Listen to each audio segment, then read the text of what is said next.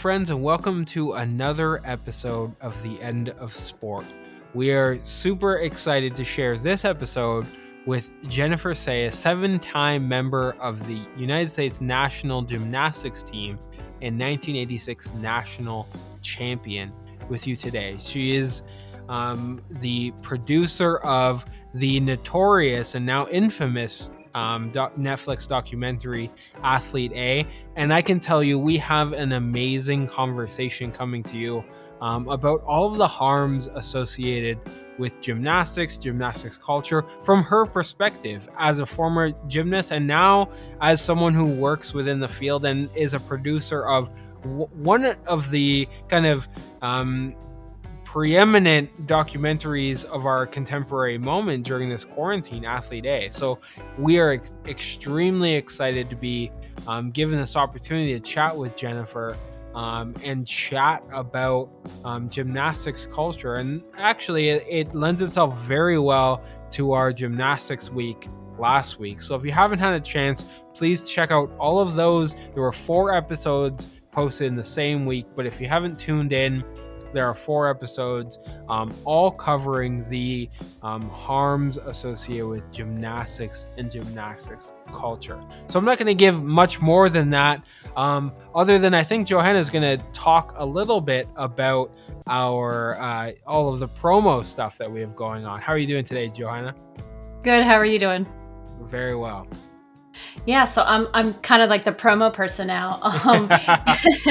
So like always, if you have not written us a text review, please do that, because our text reviews are still, I think we're in like the very low single digits, but yeah, we get all this really great feedback from people on Twitter, people on Instagram. I've had like friends reach out to me, we get really good emails. So if you're kind of willing to like reach out and share our material, please go in and rate us. That would be wonderful.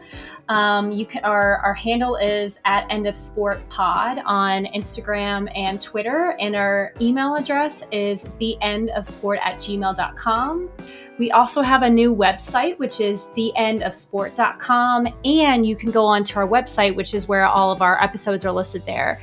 But there's also a support us part of the website where you can go on and become a Patreon supporter so that we can kind of boost our efforts to improve the quality, get better equipment, pay for transcription so that everybody can have access to our materials, those sorts of things. So definitely get in touch with us. Let us know how you're liking the episode, and we really cannot wait for you to listen to it.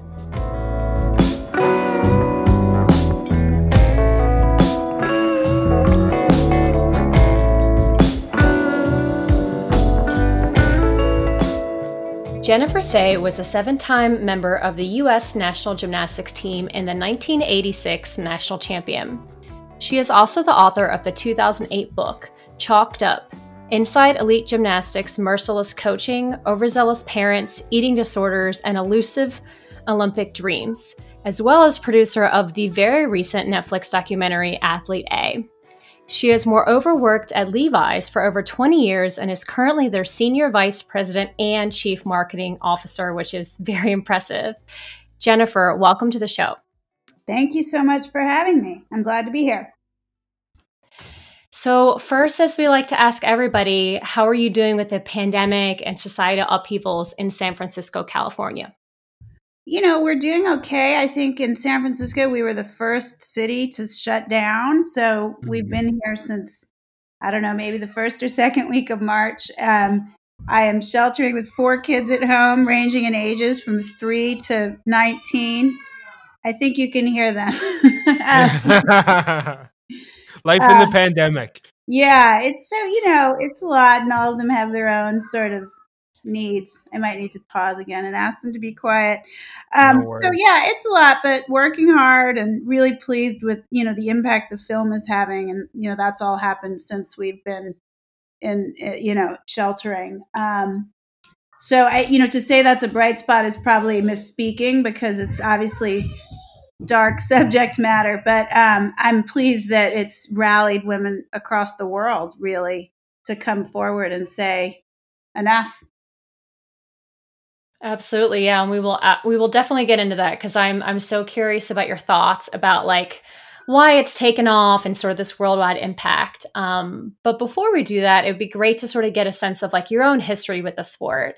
So how did you first get involved in gymnastics, and what was it about the sport that really appealed to you as a young girl?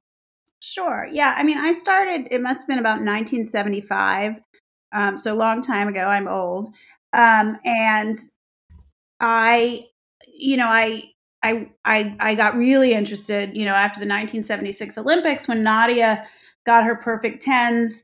It's important to remember that back then there weren't as many options for girls really in terms of sport. I mean, we didn't have soccer teams and soccer leagues and baseball and we just didn't have all the options. It's a long time ago, and gymnastics was really one of the only options, and it was certainly um, the most prominent given Nadia's performance in the Olympics. And the fact that she was so young, she was 14 and she looked young and we could all sort of relate to her. Gyms sprouted up across the country at that point, and little girls all over the place, begged their parents to get into gymnastics. And I was one of those. I mean, I'd started a little bit before that, but I really kind of got super into it, and it intensified around the 1976 Olympics.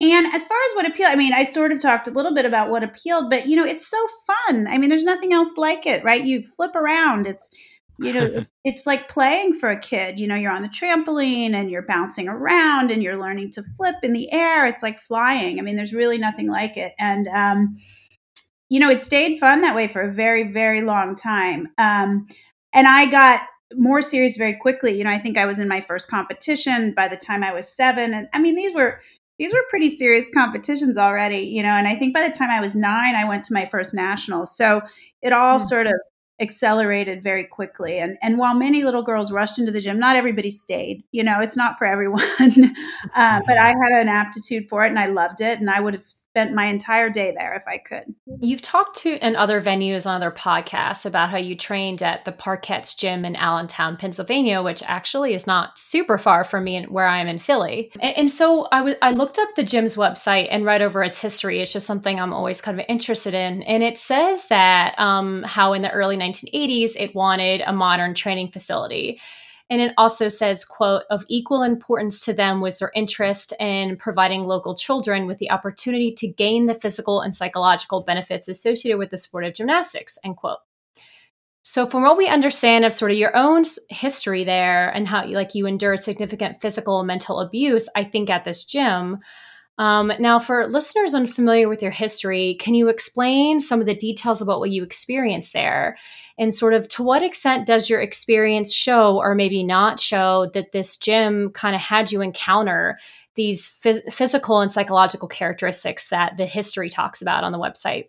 Yeah, sure. I mean, and it's important to note that was the third gym that I trained in. So the very first one was in Cherry Hill, New Jersey, and that got me to sort of the class 1 level, which is equivalent to what would be called sort of level 9s and 10s now. The levels changed, and I went to my first nationals. And then the next level is called elite, and that's when you get to compete to be on the national team and that kind of thing. And so I wanted to kind of go from that class 1 to the elite, and I moved to a nearby gym in New Jersey, and I was there for about 3 years and did qualify for elite and made junior national team there. And I had a really lovely, supportive coach and a supportive coaching staff. But I, at that point, wanted to kind of elevate my game further, and I was going to be a senior soon, and I wanted to kind of break through I was sort of in the top 12 juniors. I wanted to get to like that top 6 place, because that's when you can go to worlds and Olympics and all these things. So I looked across the country at a range of gyms, including the Carolis, as well as the Scats in Southern California, and I did a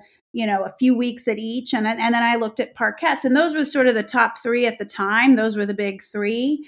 And I chose Parkettes mostly because it was closest to home, quite frankly. This was the early 80s. It was 83. I mean, everybody knew who the Carolis were, but they weren't, the machine that they became. And I wasn't so much their type anyway. But I guess the point is, as I went to each of these 3 gyms, there wasn't kind of a noticeable or discernible difference in kind of how nice, supportive, or kind of domineering they were. They were all pretty brutal in my estimation. But that's what I thought was necessary to get to the level that I wanted. So I chose the one close to home. And in fact, even though it was 2 hours from my house, we drove the 2 hours each way at first. For a few months. And I know quite a commitment for the family. But I ultimately ended up moving there myself and lived with a coach. And I would come home on the weekends, which wouldn't have been possible in those other two places. And eventually my family ended up moving there for a time. So I spent probably 4 years in total. Gosh, it felt longer at Parkettes. It was long. It felt long. And I got there about the time when they had built this new training facility. I'd been to their old facility, which was kind of much more run down. And this was a really grand place. I mean, it was a huge warehouse. It was, state of the art. And, it's interesting that it says that still on their website, or that it did. It still says that. I couldn't quite believe that. It's an old website, clearly. Yeah. I would say that's marketing, probably. I mean, I think that they'd always been known. I was nervous to go there, and it kind of proved out. But they were always known as, I mean, I don't even know what the right word is. Aggressive. Yeah, they were very aggressive about weight and the way they manage our weight and what we ate. They were, I mean, I think abusive, cruel. When I first got there, they were a bit nicer. They sort of reel you in a little bit, and they were happy to have me. And then it just gets pretty brutal pretty fast. And so I would say they don't embody any of that. Not in the slightest. Now, do they with the class kids? Sure, maybe. But, their coaching tactics for the team, and the team is anyone from a level 4 or 5 to an elite, and they don't really discern. They treat everybody the same that's on the team. I think that their behaviors and coaching tactics for the team kids is pretty universally cruel. I don't know how else to put it. I've had a lot of time to think about it over the years, several decades, in fact. At the time, I don't even think I thought much of it because it was kind of standard operating procedure. I didn't expect any different, but it does wear on you over time. Obviously, if you're berated and belittled and called names and have things thrown at you and embarrassed for gaining, half a pound, stretched to the point of, meaning like physically stretched, they pull your legs and to the point of, pulling muscles, tearing muscles, training on injuries.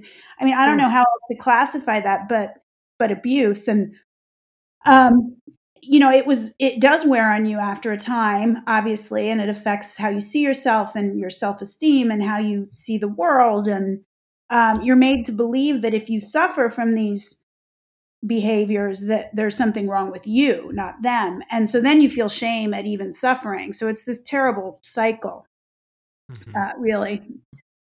So you mentioned the importance of home in your decision on which gym to go to, and I imagine at this point in your life, like, I'm not sure if you had heard about some of the issues, or some of the what we might call nowadays is like brutality happening at other gyms. But how important was the home factor in your choice for attending the gym in your kind of earlier formidable years in gymnastics? Well, I mean, it was certainly very important in my choosing Parkettes versus either of those other gyms, which were much further away. I think my family knew that it was going to be really intense, and I felt like I probably needed the support of my family. Ultimately, as I said, I moved away from home and lived with a coach and was injured fairly soon after that and needed, physical therapy. And I didn't have a parent to take me. It became, very challenging, not to mention, it was difficult to recover. I'd broken my ankle. And then at that point is when we sort of made the family decision that my mother would move there. And in fact, came with my brother, who was also a gymnast. So family for us was always very important. And, we were a close, tight knit family. I think as I progressed in this training regimen, I became very withdrawn and sort of shut my family out of what was going on. And I think largely because in this weird, like, twisted way, I wanted to continue. And I felt like if I told my parents how I really felt and what was really happening, that they wouldn't have allowed it. And so, we all sort of hid quite a bit from our families. And, oftentimes there were phases where they weren't allowed in the gym. Sometimes they were, sometimes they weren't. So it was pretty easy to keep it from them. And, as soon as I got there, I did start performing better in competitions. I learned new skills. I started ranking higher. I did also get injured very quickly, and came back too quickly from that. But my parents' assumption was that I was happy because I was doing better. I think at my first USA Championships as a senior with parkettes, I placed fifth. So that was way higher than anything I'd ever done before. And so the assumption was, well, she must be happy because, she's climbing the ranks. And I wasn't about to say otherwise because I was satisfied with that, even as my sort of psychological state was probably declining. So this like discussion of like overarching cruelty and the things that you experience, I think you like said it best in Athlete A when you said like, and I'm quoting here, the standard methodology of coaching in elite gymnastics is cruelty. I'm really curious to get your thoughts on this overarching methodology and why you think this is the case. Why do you think coaches across the world take cruelty as this methodology for coaching in elite gymnastics? And what are your thoughts on how coaching became centered on this idea of cruelty? It's such a good question, and it's the one. So thank you for giving me a sense of what you were going to ask me. I I don't understand it. Honestly, I don't know why. Mm, But when something becomes standard practice, then everybody replicates it. And the best coaches in the country were coaching this way. And they were doing it back to the 70s as well. I mean, you had the Mulvihills in the 70s, and they coached this way. So, then everybody else across the country mirrors it. It just becomes so standardized that the cruelty part is invisible because it's just what's done. yeah, And there was this belief, and is still a belief, obviously, that is just tough coaching, and that is what's required to get the best out of an athlete, a child, mind you. Um, yeah. and I'm not. I don't think it's unique to gymnastics. I don't. We've seen evidence of it in other sports. We've heard from ice skaters. Recently, we've heard from track athletes recently in other countries. Just last year, we heard from the young woman at the Nike's Oregon Project, the Yeah. runner. Very similar. I mean, I read her story and watched her video, and I was like, "Yeah, I get it. That is exactly how it was." And I think to some extent, within certain sports, there's this very old school idea of what is required to win, and it's kind of beat the athlete down, demand total obedience, overtrain. I mean, it seems so dated, and it's so not the way to get the best out of an athlete, right? Let their injuries heal, be supportive. These are kids that want to work really hard. They'll give you more than you can imagine, but it's just sort of what's been established. And for that reason, it's continued, and the foxes are guarding the hen house, so they're the ones deciding what is what is appropriate and what is not. And the entire sport is sort of, I'll speak to gymnastics specifically. It's built around the constituents that frankly matter the least. Mm, Sport can exist without coaches. Sport can exist without governing bodies. It cannot exist without yes. athletes. And Yes. the athletes are the ones that are seen as, commodities. And it's just, Mm, I don't understand it. I don't have a good answer to your question because really the athletes are the only ones that are indispensable. And yet they're the only ones that don't seem to matter. And I think in gymnastics, it's just exacerbated because they're so young. Mm. It's much easier to have control when they're as young as they are. And, I think we talk about it in the film a little bit, which is to say, I think that's by design. yeah. I think that was a way for the coaches to get rest total control, to insist that this sport was only possible by very young children with very immature bodies. That allows them. It's easy to control an 8 or a 9-year-old. A Mm. grown woman, she might stand up for herself. So, that's so interesting that you said that. And so, as listeners might know, a couple weeks ago, I interviewed Dr. Georgia Servin, who is she's a historian of gymnastics, and she was an elite level gymnast in Australia for a long time. And in her research, she did find evidence of the fact that, so part of this sort of switch to using younger athletes, which you probably heard in the gym, was that that younger athletes can like flip and do the maneuvers better and they're lighter and all those things. Whereas like older women, there are other sort of things to contend with. But coaches made comments about how younger gymnasts were easier to work with. And with the implication being, as you said, that they're easy to work with because they're not going to be talking back, that they're not, I don't want to say talking back because that seems very negative, but they're not going to be saying, hey, this hurts my body, and like standing up for themselves. Right. Hey, this hurts my body. Or, you know what? I'm afraid I don't feel ready to do that. Can we, do more drills, or can I do more training? Or, no, I'm not losing 5 pounds by tomorrow. Yeah. That's ridiculous. But the thing is, if you enforce obedience in the very young athletes, and most of us were competing and are, at elite or that national level at 10 or 11, which means you're starting really intense training at 7 or 8. Even when you become of age, because many of the Olympians now are over 18, you've already sort of made this person childlike. They don't even know what treatment to ask for at that point. Right. So you've kind of trained them into obedience. And so it almost doesn't matter that they're of age at that point. And, a lot of folks talk about, well, if the age of the Olympics was older, would that make the difference? And I don't think that's I think it can help, but I don't think that's the answer. I don't think that's the cure-all, honestly. The culture has to change, and we have to reimagine this culture as one that is sort of centered on athlete safety and child well-being, person well-being. Yeah. Yeah. And I just want to say, when you said 7 or 8 years old, I was just, I've read a fair bit about it, and I was a swimmer, and, we started intensifying a little bit later in our early teens, but 7 or 8 is so young. I mean, that just really blows my mind. It's kind of insane. I mean, it's like first grade, 7.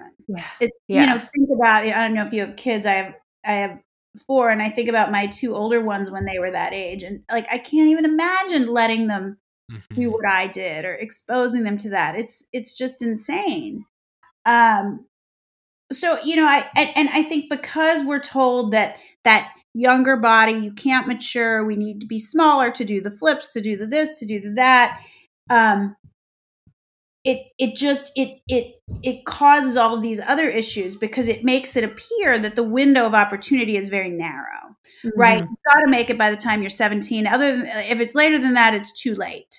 And so that prompts all sorts of bad behaviors, like overtraining and training on injuries, because you don't want to miss a season. I mean, you might only have 3 or 4 seasons in your whole career as an elite athlete, as an elite gymnast. And so you're not going to miss nationals to qualify for USAs, to qualify for Olympic trials, or to qualify for worlds, because you might not have another shot. And, one of the biggest issues I had was just that, the overtraining and the not recovering from injuries. And so, I broke one ankle when I got to parkettes in under a year in a competition. I had a cast 10 days and went back. It wasn't healed. I then ended up breaking my femur at World Championships in 85, and definitely didn't let that heal, and ended up then breaking the other ankle less than a year later, because you're just, you're favoring one leg. It's going to prompt another injury. And so, but part of that is the perception that you have this very narrow window of opportunity. And that narrow window of opportunity is such an individualistic take, that it is up to you to do this during your window, and it completely ignores all of the structural things that are at play in order to make somebody like a successful athlete, and in order to provide people with the physical and mental support to be able to be an elite athlete in this context. And I feel like that narrative, that like is downloaded on young athletes to, like, you only have this like one window, so therefore you have to make the most of it, actually does a ton of harm Yeah. to these young athletes. Yeah, it absolutely does, and it's false. And I mean, I believe the coaches think that. So I don't think they're lying. Yeah. Again, Yeah. it's the sort of accepted story that's told, but that doesn't mean it's true.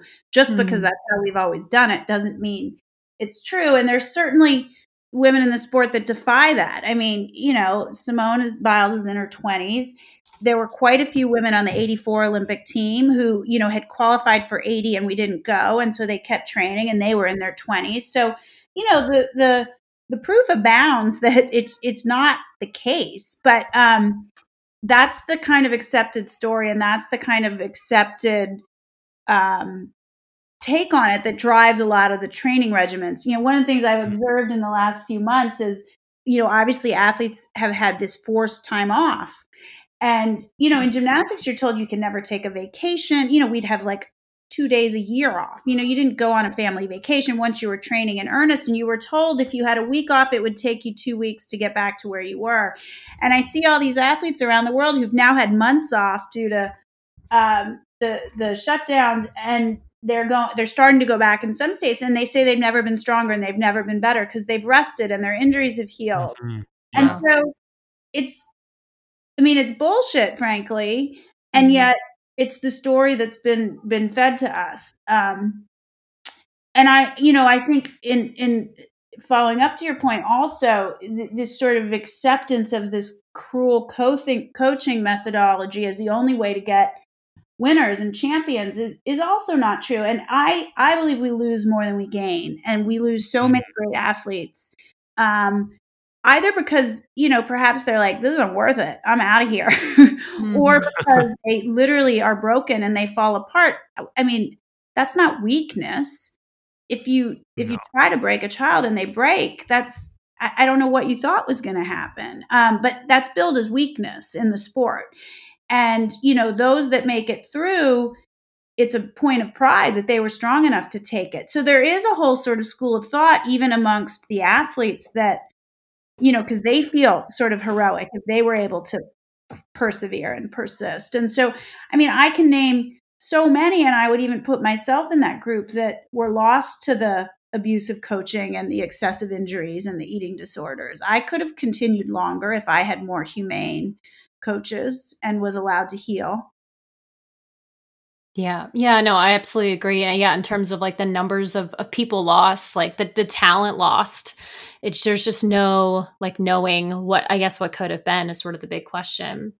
Yeah, you don't know. I mean, I use Maddie Larson as an example, who was one of the Nassar survivors, as a young woman in her 20s, had gone to world championships. And, she and I have shared our stories, and much of her coaching environment was very much like mine. She had severe injuries that weren't allowed to heal, and she eventually just kind of faded away. And I mean, she's just was so brilliantly talented. It's like we lost her from the abuse. She could have been an Olympian. She should have been an Olympian. We could field 2 Olympic teams, but I mean, you're not allowed to do that, but you know what I mean? And so I just think the whole sort of line we've been fed, the athletes, the parents, what the coaches believe, it's just not true. And I guess my second point would be, even if it is true, even if that's the only way, are we okay with that? Yeah. I mean, I'm not.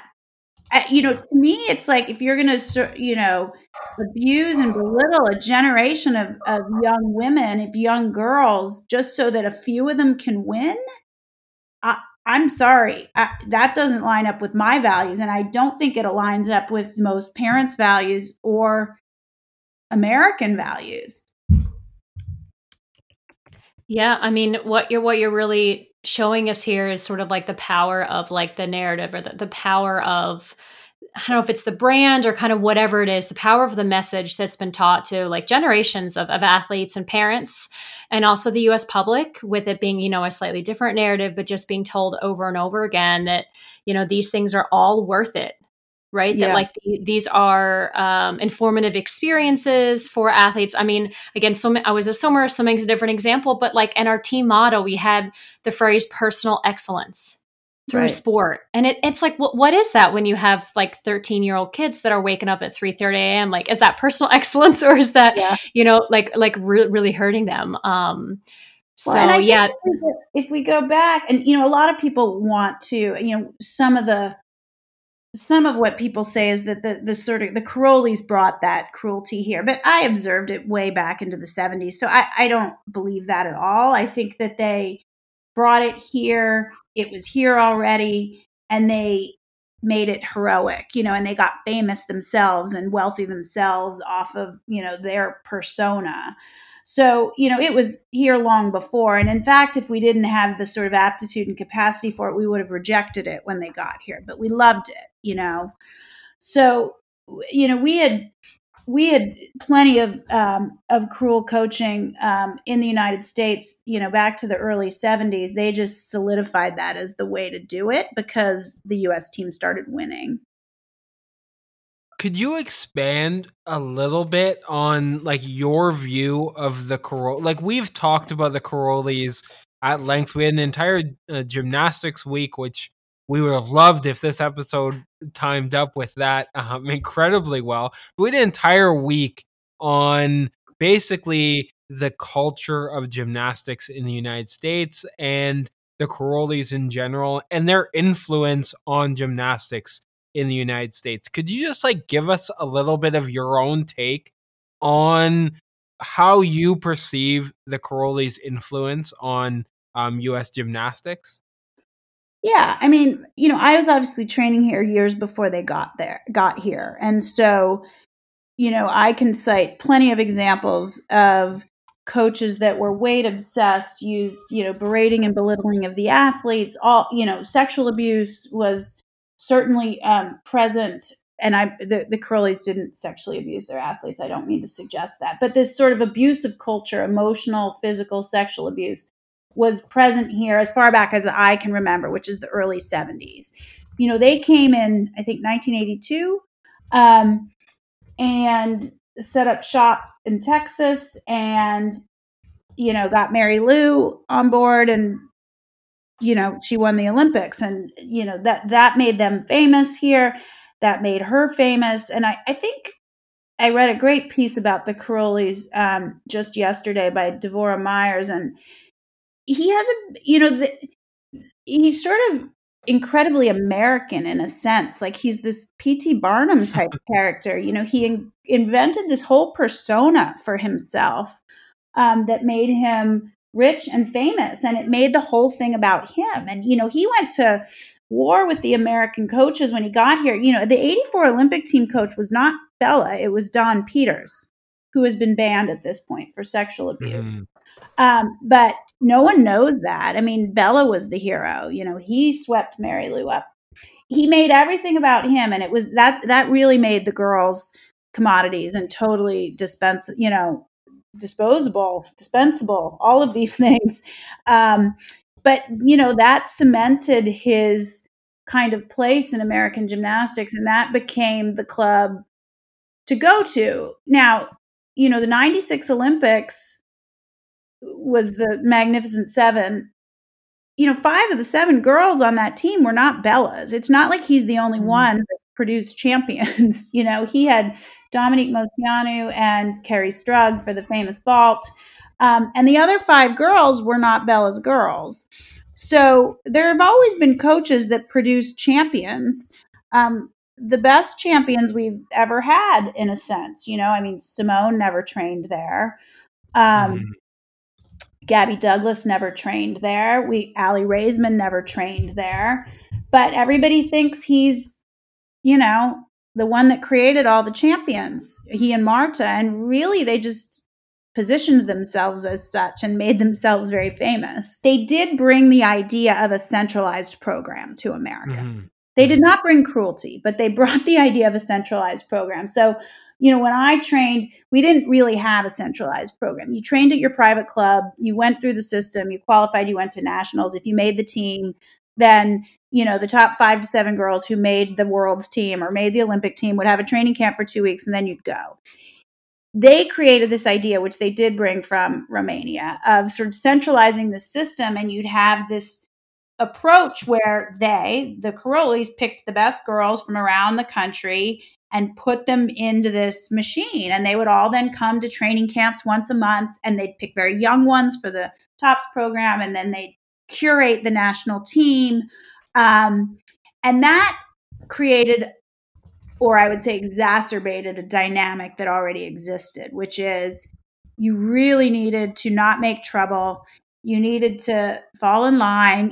If you spoke up about anything, if you complained about anything, if you complained about an injury, you weren't going to get selected. Even if you qualified, right, in the top whatever, you weren't going to get picked to come to training camp. If you did get picked to come to training camp, you wouldn't get picked for the team. So in nationalizing this program, they created sort of more subjectivity and more of a selection process. The sport's already subjective. It's not a race. It's not whoever crosses, there's judging. And in a sense, that subjectivity creates a problematic dynamic as well. Yeah, and one comment that I'll add to that is someone who studies like Eastern Bloc sport. I don't study Romania specifically, but I know enough sort of about most of the systems in the Eastern Bloc. It's like from an American perspective, what they did was like centralizing, but it's so different from what even happened. I mean, it's so different, but it's such a small slice of what they did in the Eastern Bloc, because over there the centralization starts when kids are young. At least by the time we get to the 60s, kids are like physical education teachers are sort of pointing out kids when they're like 5 and is saying, you should go check out this local club. And so there are relations between physical education teachers and coaches who then have connections to regional coaches and sort of leadership. Yeah. So, the centralization in the Eastern Bloc is much more thorough. But in terms of saying like, we're going to get, this number of elite athletes together in one place, like that was certainly a huge difference. From what was going on in the US. There is a degree of what you described. Now, it's not through the schools, and you don't have the physical education teachers, but you do have, for girls as young as 7, this tryout for this feeder program, this TOPS program, which I think is a bit on pause right now. But you do have that, and you have kids, so the recommendations aren't coming from the schools and the physical education teachers, but they are coming from the gyms. And there's this TOPS program that these kids are vying to be a part of. And then you're in the system and you're 7 and 8 years old, and you're, you want to stay in good favor. And even those very young kids are coming to training camps with no competition that they're training for. They're coming to training camps several times a year to be assessed, and to stay in the good graces at the time of the Karolis. It's not them anymore. So it's accelerated. It isn't just the older girls training together a few times a year now. There is this feeder program with the very young athletes. So they've tried to replicate it as best they can in our system. Yeah. Can you, I've never heard the TOPS program. Can you give us like a quick and dirty sort of explanation of what that is? I mean, I'll tell you, I'm not an expert in it because it didn't exist when I did it. Allie writes about it in her book, Allie Raisman. I mean, it's essentially a program for very talented young athletes, and there's like a testing regimen, and you can submit your child, meaning your athlete from your gym, for this TOPS program, and then they're selected by the coaches and the leadership at USAG. And once they qualify, and I think you can be as young as 7, once you qualify, you are sent to these training programs several times a year. Yeah. Excellent. Thanks so much. So in your book and in a lot of the interviews you've done, you provide really, really damning evidence. And you've talked about this already, but of the immense pressure that coaches and even judges could place on athletes to lose weight and to not really challenge their authority. For example, you've recalled how gyms would announce athletes' weight over the loudspeaker if someone gained half a pound, which just sounds like horrific, physically and psychologically damaging on so many levels. And, half a pound could very easily be water weight, right? Like what you need to survive. And so I'm just curious, why do you think that these issues of like your weight, of women's weight and fat phobia and authority, like why are they so harped upon within the sport and my coaches? Why are they such central issues? Yeah. And I mean, that was my gym that did the loudspeaker. So I don't know if the others do that, but I know they all have or have had, stringent practices around weight and belittling for weight. You hear across the board, fat pig, all these kinds of insults. And, I was told doing gymnastics at my weight was like doing it with a 10-pound bag of sugar strapped to my back. I think I had 2% body fat at the time or something. I think it's related to this. I mean, I think the coaches really believe that, there's this aesthetic that's established, and they believe that that's what enables these kids to do these skills. I think the coaches really believe that. But I think that it really is a means of control. Again, we were so starved that we didn't menstruate. I didn't get my period until I was 19 and in college. And it was actually considered a bad thing to get your period. Coaches wanted that process reversed. That's wild.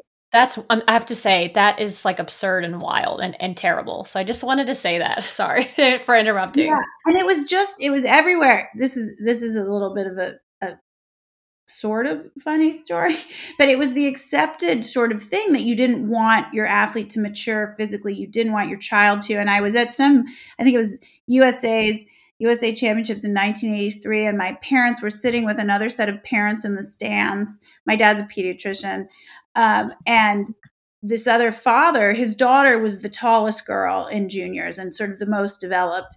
And he asked my dad, how can we make sure that she doesn't start menstruating? And my dad was so horrified. He had an answer, he said you could get her pregnant, to try to prove to him what a ridiculous thing that was to do. But my point was, that's a parent saying that. So it was sort of driven into the culture. And like even parents were, I'm not saying every parent, but like it was accepted that you had to keep a very immature body with a very low body weight.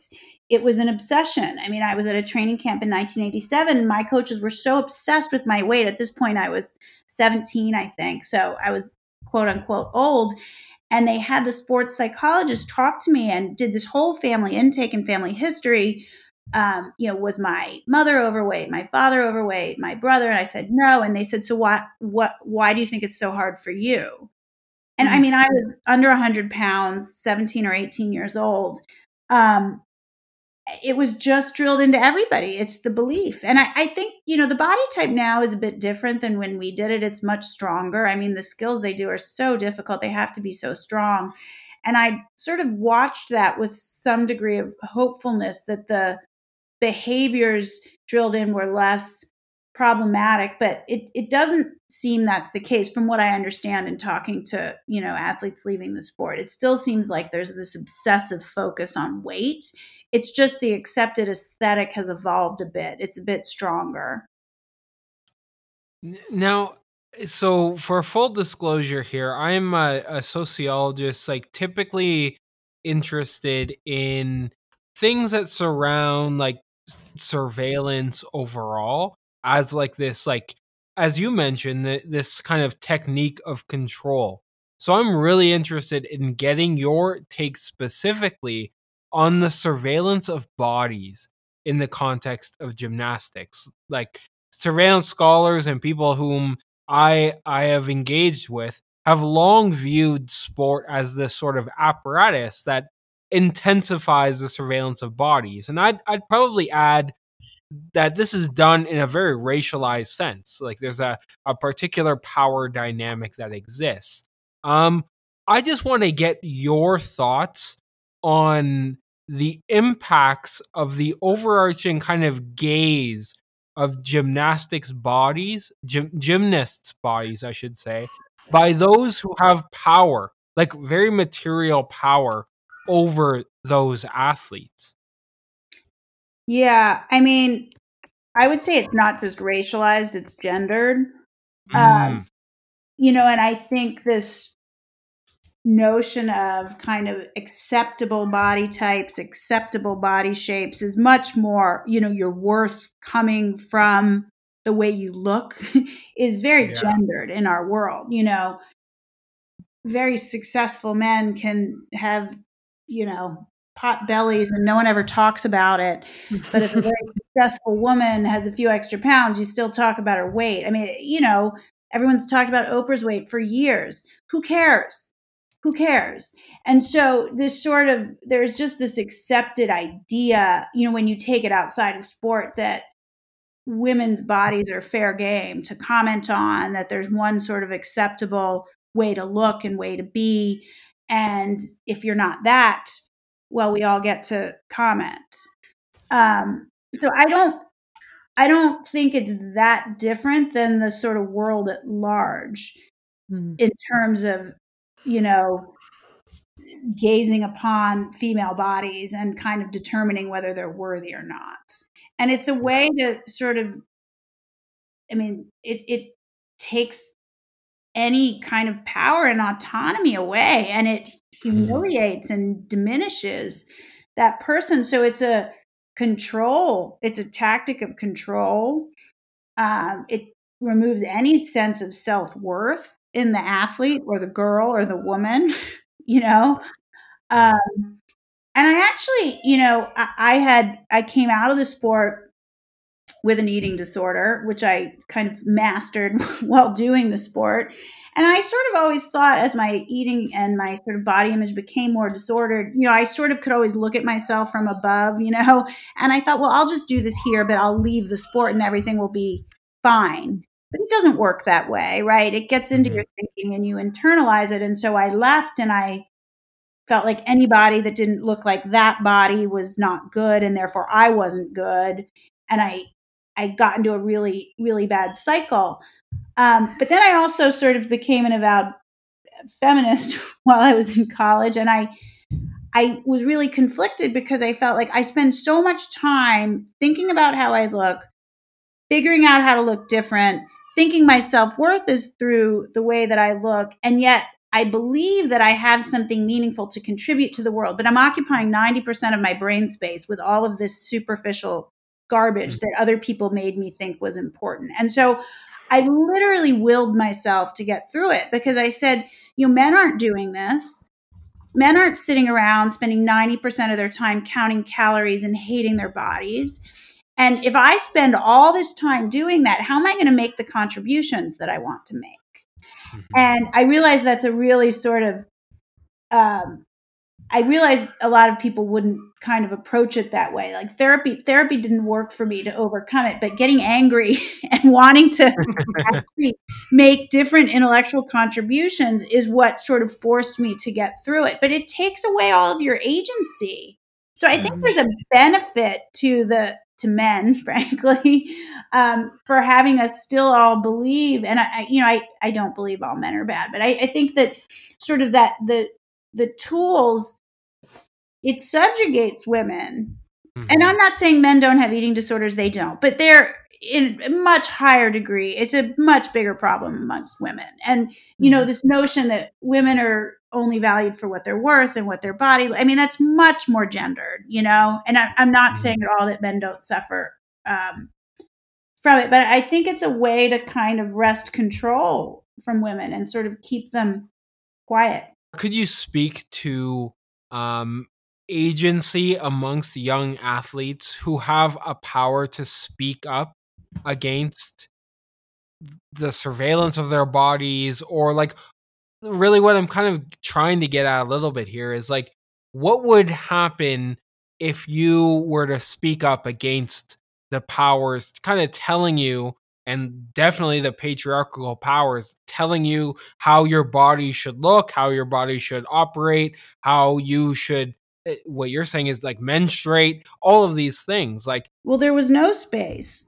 I mean, if there were space, then that wouldn't exist. It sort of defeats the whole purpose, giving the child space to speak up and sort of define herself, to have a voice and to define herself on her own terms and to feel good about herself and to not accept abuse. I mean, it isn't just the sort of the body stuff and the body image stuff. It's all a means to sort of demand obedience and to exert total control over these kids, so there is no space for it. And that's my issue at the end of the day is isn't sport, isn't what we all say it is, it's what you read to me in the beginning that the Parkettes said they would do through sport. Isn't the whole idea of having young kids do sport to develop healthy minds and bodies and sort of self-esteem and learn that they can overcome adversity and learn that it's okay to lose and you get up and you pick yourself up and you try again. But really, at the end of the day, sport is about sort of building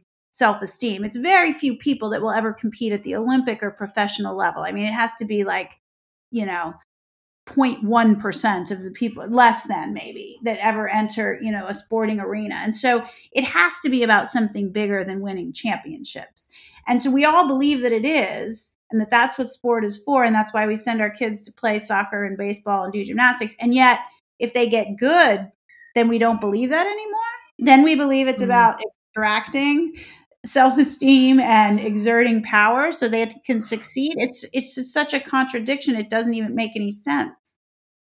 Yeah. And, I totally agree. And, when I read that line on the website about how, let me go back to it, how it'll like allow children to gain the physical and psychological, maybe not benefits, but like issues associated with the sport of gymnastics, like, well, I guess they kind of achieve that, because if you think now of the things that like, the last couple of years that are associated with gymnastics, it are these things that you're listing. I just kind of thought that was like, I think maybe being a cynical self, but yeah. I mean, obviously what we're thinking the physical and psychological benefits are not what they're thinking they are. Right. Yeah. They didn't really tell us what they were, but I think we generally all agree that, you put children in sports for the physical benefits, the self-esteem benefits, and yet it's just sort of so ironic that then we collectively would accept, really, that if the kid gets really good, that's no longer what it's about. It's about training on injuries and overtraining and, eating disorders and, taking away the child's agency. It doesn't make sense. Absolutely. Yeah. So I have a question that may seem a bit specific, but it's just something that I've like really been thinking about over the last decade and a half as I like think back on like when I finished college swimming and just kind of regrets I have about that. And I talked about this in my episode, but I kind of went through I had two different coaches that at two different times really like harped on me that I needed to lose weight. And I, like you had said, I went through two, fortunately brief periods where I had really badly disordered eating, like literally just basically eating fruit all the time, was just really bad. And in order to lose what they wanted me to lose, and both times, like I got so much weaker because I was losing muscle. And so then I just like continued down this tailspin of like, I'm still not doing something right, which is terrible. Like that's not what the issue was. The issue was I wasn't feeding myself what I needed. And it just, and my times in the pool just got like were the worst I ever had. And it just made me think like, if gymnasts for years are being told like, you need to lose weight, like how could they keep any strength and sort of how could they perform well? And you had mentioned how at the 85 world champs that several of the team members were pulled aside and told like, you must lose weight by any means possible to make it to the competition floor, but this seems to run counter to actually competing well. So I would just love to sort of hear your thoughts on that. Yeah, I mean, I think it's ineffective. Again, I think it's about achieving that sort of ideal aesthetic. But I think in addition to kind of overtraining and not letting myself heal, I'm sure that poor eating contributed to the injuries as well. But I think, while I never sort of felt myself getting noticeably weaker, I think fear is very motivating. And there is a feeling that you get when you are hungry that is almost euphoric. And you can force yourself through a lot. People live through all kinds of things and kind of force themselves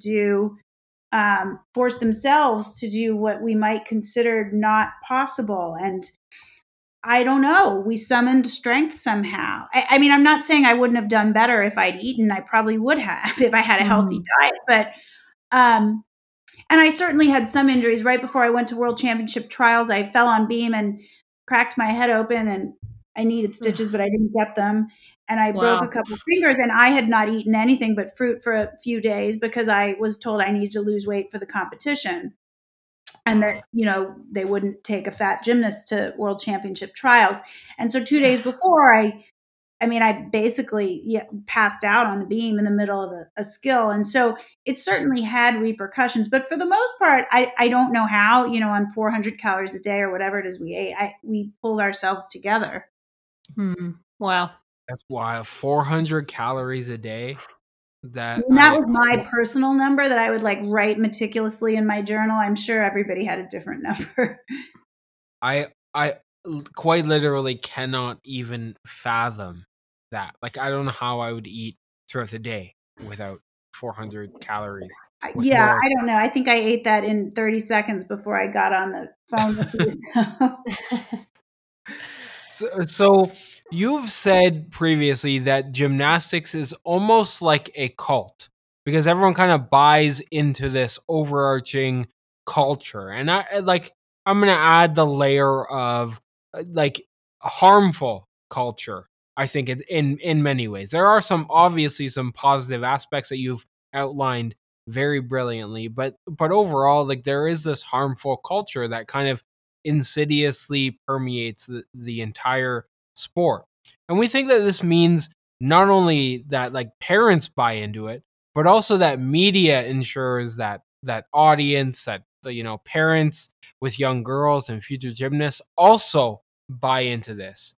Earlier in the podcast, we had another episode. We had former MLB player Dirk Hayhurst, and he talked about the baseball community being like a cult. Can you explain a little bit more about why you think gymnastics is akin to a cult? What kind of dynamics make it that way, and to what extent is this specific to gymnastics, but also characteristic of more just elite sports in general? Well, I never competed in another elite sport, so it's hard for me to know what those are like. I think many individual sports can have cult-like qualities. I can't speak to baseball, but when I say that, it's very inward facing and sort of cut off from the world, and that's what allows these sort of bad behaviors to fester, to normalize. If the outside world were let in, and I want to address the point about the media, but it would be so clear this was unacceptable. If you say to somebody, okay, this coach is responsible for all of these children. They spend 8 hours a day with these children. They travel the world with them. Okay, so this is a person who's in charge of a child's well-being, right? And if you said to an average person on the street that they berate them and belittle them, they call them names, they fat shame them, they weigh them 2 or 3 times a day, they take food away from them.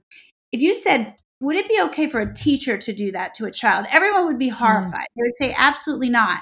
But somehow in this kind of closed off environment, no one understands. This is what we need to do to train the way we need to train. Everybody else stay out, which is why a lot of gyms parents aren't even allowed in. But then the parents accept that, which is sort of cult-like also. And they convince everybody that this is what's necessary. And if a girl complains, then she's too weak and she can leave. She's kicked out of the cult.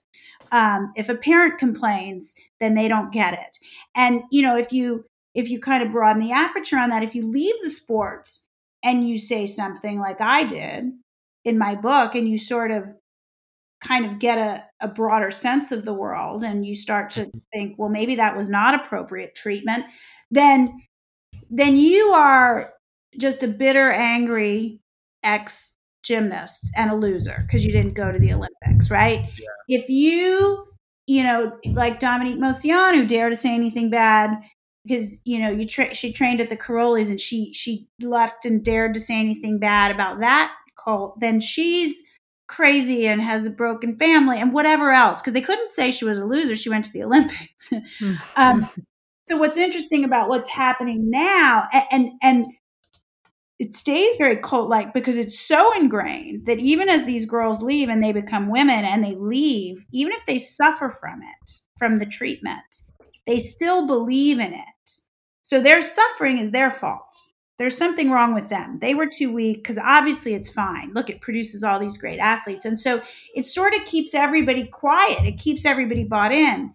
Now, and the treatment we all got, if we dared to kind of call it out, was harrowing. And so why would anyone want to do that? It's much easier to kind of say we're the problem.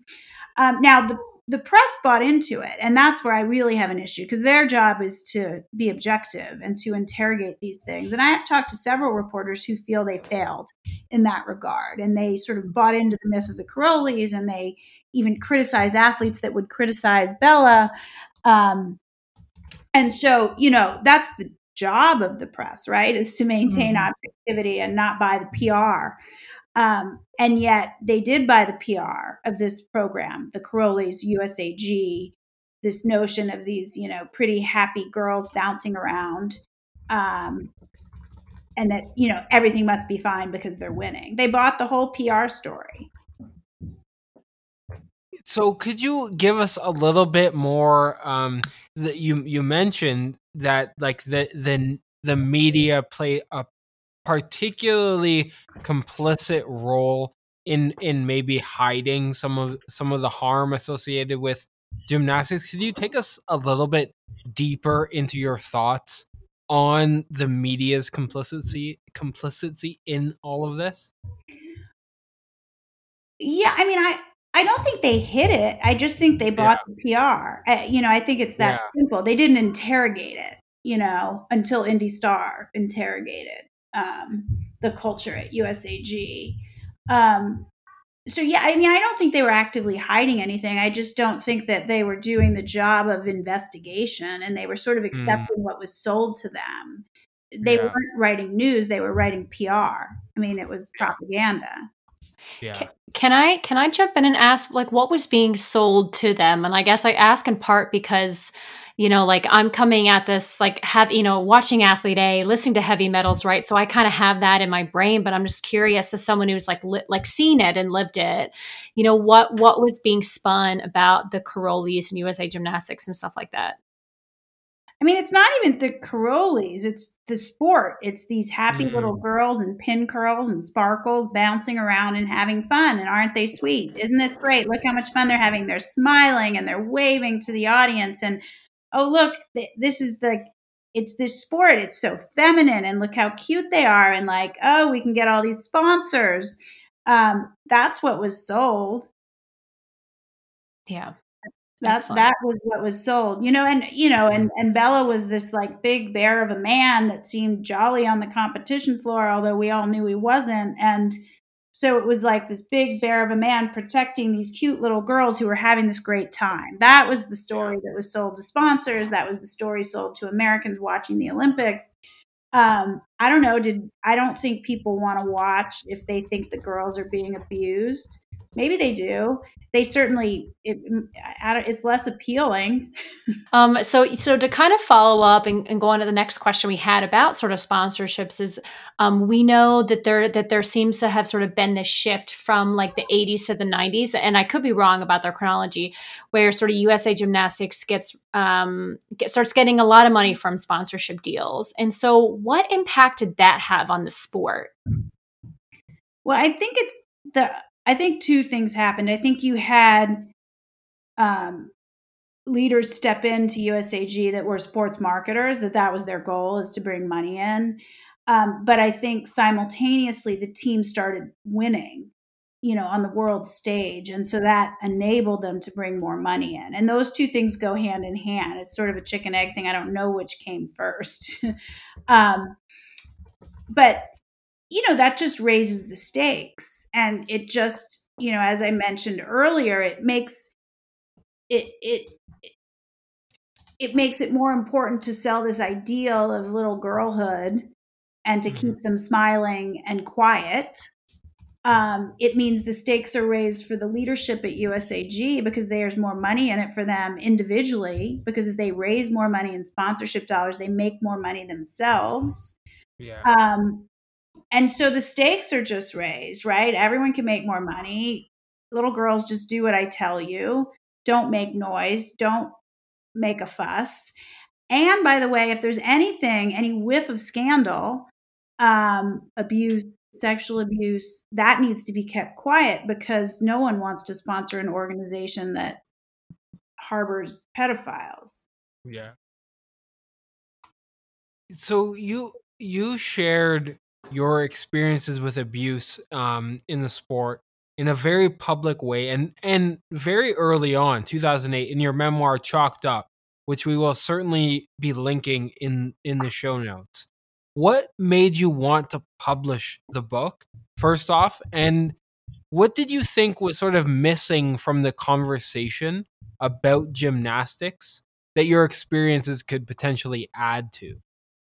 So it wasn't that strategic. Like I didn't really think I didn't think about whether anything was missing in the conversation, although there weren't any first person accounts of abuse. There was Joan Ryan's book in 96, which was more of a journalistic account. And I mean, she did an incredible job, I think, but it is different when you hear it from, first person, from someone that was an insider. She was dismissed as an outsider that wouldn't understand, but that's not why I wrote it. I wrote it to just make sense of my own trauma from the sport. I just sort of sat down to kind of make sense of it all because I was 20 years out and still sort of struggling with it.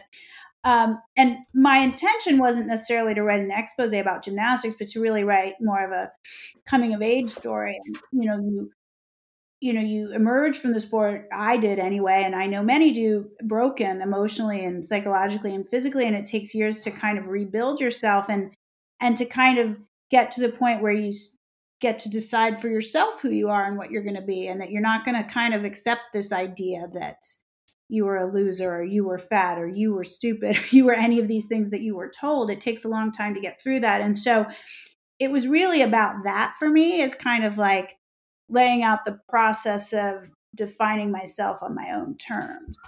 And, I sat down to write it to kind of make sense of everything. I didn't necessarily know it would get published. I mean, I wrote the whole thing before I went to get an agent. It wasn't like I'm not an Olympian. I wasn't famous. I had to sell it on the merits of the book. Mm-hmm. Yeah. And so we'd really like to hear about how you became involved in Athlete A as a producer. Can you explain a bit about how this came about and sort of what were the motivations for creating this documentary when At the Heart of Gold had been released, I think, about a year earlier? Yeah. So I initiated this. I had been immersed in this world and I knew many of the Nassar survivors because I wrote the book, I became kind of like an early whistleblower and I'd become a source for reporters. So I knew the Indy Star reporters and I knew the civil attorney for many of the Nassar survivors, John Manley, and I had sort of educated him to some extent about the culture in the sport. And so as I kind of got to know everybody and I stood with them, they trusted me, and I felt like this story was worth telling in film format. So I kind of put together my little pitch and went looking for a director. And I quickly met Bonnie Cohen and John Schenk through another one of the producers, Julie Bonello. And I gave them my thoughts and my ideas. Like I wanted it to be, to sort of use the Nassar event as a way in to telling the story of the broader culture of abuse, and not just to make it this sort of lurid tale about Larry Nassar, but to use it to explore the broader culture. That was my intention. I pitched that to them. They liked it. And then they went and made it. And I helped kind of get all of the women that I knew to participate and was kind of the historical reference point, But that's kind of how it started. As far as, we started shooting before Heart of Gold. it didn't impact knowing that was going to get made. That did not impact our decision making one way or the other. We felt like we had a unique take on it. We felt like the journalistic aspect was very unique. We had Maggie and Rachel, who committed to us because I knew them well, and they trusted me. And so we felt like the story was big enough, frankly, that it was possible to tell it more than one way. There's 500 victims. And we felt like our take on it was unique, and we didn't want to rush to get ours out. The story was still evolving and kind of still taking place. So we, at some point we had to pick an end point because it's still evolving, obviously, but we didn't feel like we needed to rush to beat their film or anything. We needed to let our story be told. So why do you think Athlete A took off? I would argue took off to the extent that my own family, they were all watching it. Almost everyone around me on Twitter was watching this. Why do you think at this moment Athlete A kind of took off? Well, I mean, I think there's a few things. I think one, we are sort of shut down, so people have time and they're probably watching, maybe more Netflix than usual. But I don't actually think that's the main reason. I think it's a really good film, and I think I agree. I think we on the show would agree. So, I think it has a propulsion. It has a clear narrative structure. It sort of, you're on this journey with the investigative journalists. It's not just people talking about their experiences. It has clear sort of structure and movement forward, and you want to know what happens. And it actually reveals new information, and it actually sort of forces the viewer to think about things differently. It's provocative in that way. I think one of the most provocative parts, at least in terms of the feedback we get from people, is everyday viewers have to think differently about how they watch this sport. And the Carrie Strug moment, which I sort of narrate, is one of the moments where that happens. And so, we all agree that Nasser is horrible. No one's defending that. A film just about that would not make us think differently about anything. But because this sort of interrogates the entire system and the entire culture, we really have to kind of ponder that and ask ourselves, what can we do differently, either as parents or coaches or watchers, viewers of the sport. And I think, a film that I haven't watched At the Heart of Gold. We all kind of didn't want to watch it. We didn't want it to kind of inform our thinking about our own. But this isn't a comment about that film. But I think if a film just sort of laid out how horrible Larry Nasser is, which he is, he's evil. There's not new information there, So I think this was a more provocative take and really looked at the culture more broadly and makes us think about it. And I think the reason we're seeing the response from athletes around the world right now who are standing up and telling their stories of abuse, and they're all stories of emotional and physical abuse, is because it implicates the whole system. So these athletes from around the world can see themselves in it, right? If you just told a story about Larry Nasser, the only people that can see themselves in that are the survivors, right? Whereas if this is saying the whole system is broken and that allowed for him to do what he did, so many more athletes are then able to sort of break through that cult thinking, and what's described in the film resonated with them, and they then go, this did happen to me. I don't have to be okay with this. One of the things that we've been contemplating a lot in our own podcasts and our own sort of gymnastics week on that's honestly probably been surrounding the Carolis more than it probably should have, is the fact that we constantly like to think of the Carolis as these sort of quote unquote bad apples that kind of came to the United States and infiltrated a system and corrupted it in such a way that it made it changed the whole structure of the world, as if this was from the outside and we didn't there were no structural issues amongst U.S. gymnastics to begin with.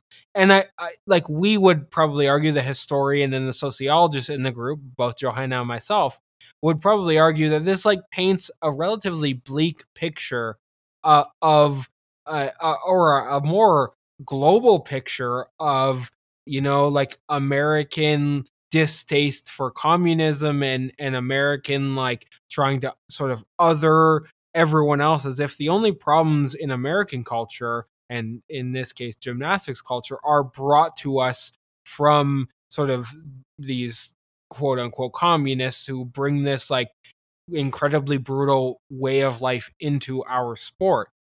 I'm curious to get your thoughts on, one, that sort of overarching critique, and to what extent have you discussed or chatted with historians and sociologists who would like pinpoint that as being one of the central features that might be either missing from Athlete A, or just in general missing from the narrative of the Karolyis coming here as quote unquote bad apples?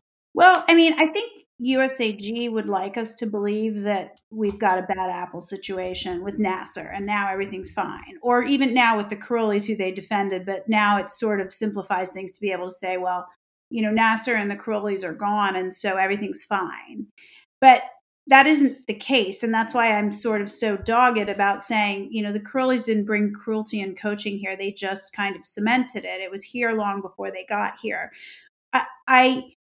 So, we're not going to let USAG say that, right? We're not going to let USOC say it's solved, Nasser's in prison and the Karolyis retired. That's not the case. And we're certainly seeing that with the women around the world speaking. We're seeing a deep-seated cultural issue. But I think, we do touch on the issue in the film. I think that there is, and we shot more on it, and at the end of the day, you kind of have a length that people will watch. And, we don't, Mm-hmm. we didn't think people would watch a 4-hour movie, probably. Yeah. But, we believed in America that we were winners, but we won the right way. And it was the love of sports, and we respected the athlete. And I think what we see here is, that's what's upsetting to the casual viewer of sport when they watch this is, those were the stories we told in those puff pieces in the Olympics, beforehand about each of the athletes. And it's not true. We were abusing these kids. We were sending them to the ranch and starving them and not letting them talk to their parents and sexually assaulting them. So we didn't win the right way. But that couldn't have happened if we weren't open to it, Yeah. So I don't really think that they brought necessarily, they had to drop some of what they were able to get away with in Romania, like literally like slapping the kids, which we talk about in the film, which they couldn't really get away with that here. But, ultimately, I think the Karolyis are very American. They're an American success story. The big personality, they monetized that with advertising deals and NBC speaking engagements. And, they created, or he did, this persona around this crazy Romanian coach, So I don't know. I think he's ultimately incredibly American. Yeah. Yeah, and obviously, like your experiences, which you highlight in the documentary, like speak to this longer history, right? Like your lived experience is direct evidence that this foundation existed before they got there, which is incredibly compelling and really speaks to this sort of broader history here. Now, it's been really, and I'm sure you feel this way probably much more so than me, but it's been really something to sort of see. Like it was sort of like one a week, but it seems like now, like almost every day, there have been more and more gymnasts all over the world, mainly in Western Europe, but in other places too, that have started to come out and say, we have been encouraged by athlete A, and now we feel comfortable to say X, Y, and Z happened to me, and this is really terrible. And, I was sort of wondering, knowing what you do about sort of the snail-like pace at which sport policies are changed, what hope do you have for the future that, because of athlete A, because of these women speaking out all over the place, that governing sport bodies such as the FIG and coaches might actually listen to women's voices, implement the changes that are needed? Well, I think some of the country level federations or governing bodies are listening. I mean, British Gymnastics responded. They're doing an independent investigation. Australia Gymnastics responded. I think they're doing listening sessions across the country. They're not waiting for every single child to report abuse. They're going to go out into the field and listen. I think one of the federations, was it the Netherlands, tried to kind of get the athletes, on the national team to post really positive statements. I might be getting the country wrong. And they were met with such ridicule that all the athletes took them down and admitted that they were forced to do it. And now Elite Gymnastics, the program, is on hold there while they conduct an investigation. And so, the governing bodies are responding quickly. I think the collective clamor of women's voices just got too big. And I think eventually there will be pressure on FIG. It's marked, though, that the USAG has not responded at all. So USA Gymnastics has not responded in any way, shape, or form.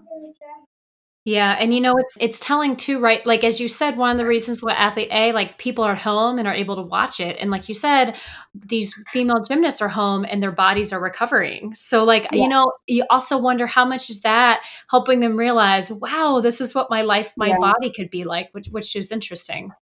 Yeah. I mean, and you can't underestimate time to contemplate, and to sit and to think and to sort of watch this film and hear athletes speak and have the time to sit with that and realize that it resonates with you and that it's similar to your experience, and to not be sort of forced back into the gym the next day and kind of sweep it all under the rug is meaningful. This is our last question, and then I thank you again for taking the time to chat with us, and you can go back to your family. We're really appreciative for the time. But a couple weeks ago, we interviewed Geza Pojar as part of our kind of gymnastics week, and one valid critique that we received was that we never asked him about why he was willing to stay with the Carolis for so long in the U.S.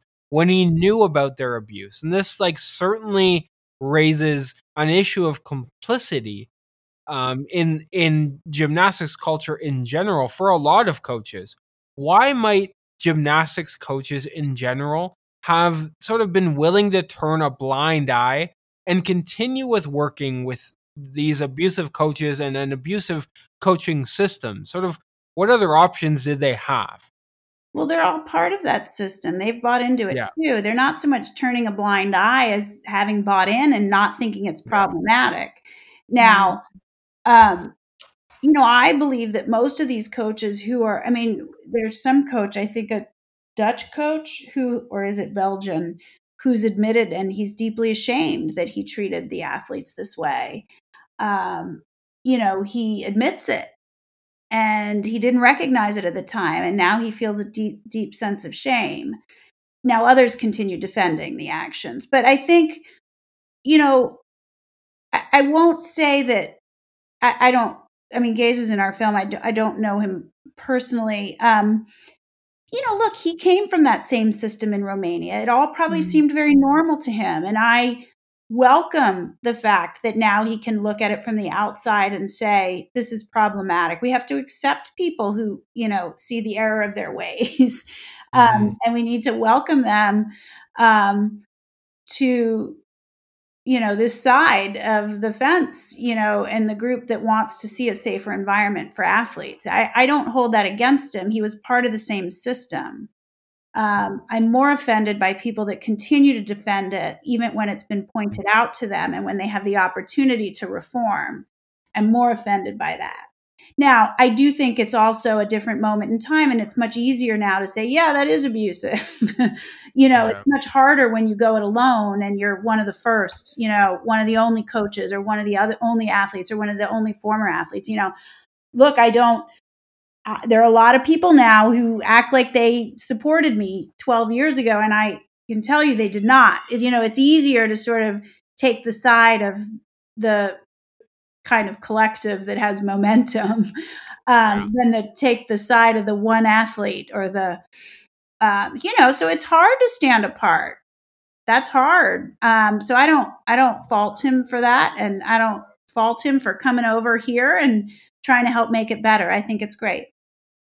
Yeah. And just sort of for the record, like we definitely, we had a great conversation with him. And like, he started speaking out, I think it was in 2008. So it must've been right around when your book came out, sort of defending and corroborating that the Karolis had abused, Trudy Kolar or Amelia Eberly. So, again, like he was not like a recent bandwagoner, right? Like he had been doing this for a long time. I totally agree with your point there. But I mean, I trained in the environment. I didn't say anything either. It's when it's sort of, that's the whole point about it being a cult and being having it be normalized, is you do accept it. And if you can sort of step outside of it and get an external view, and get some objectivity and say, this is broken and it's problematic and I participated in it, but I don't think it should be this way anymore, then that's great. Well, Jennifer, this has been such a delightful conversation. Thank you so very much. We know that you're very busy. We know that your family is waiting for you, but we truly appreciate you sitting down and just sharing all these wonderful insights with us. No problem. Thanks for having me.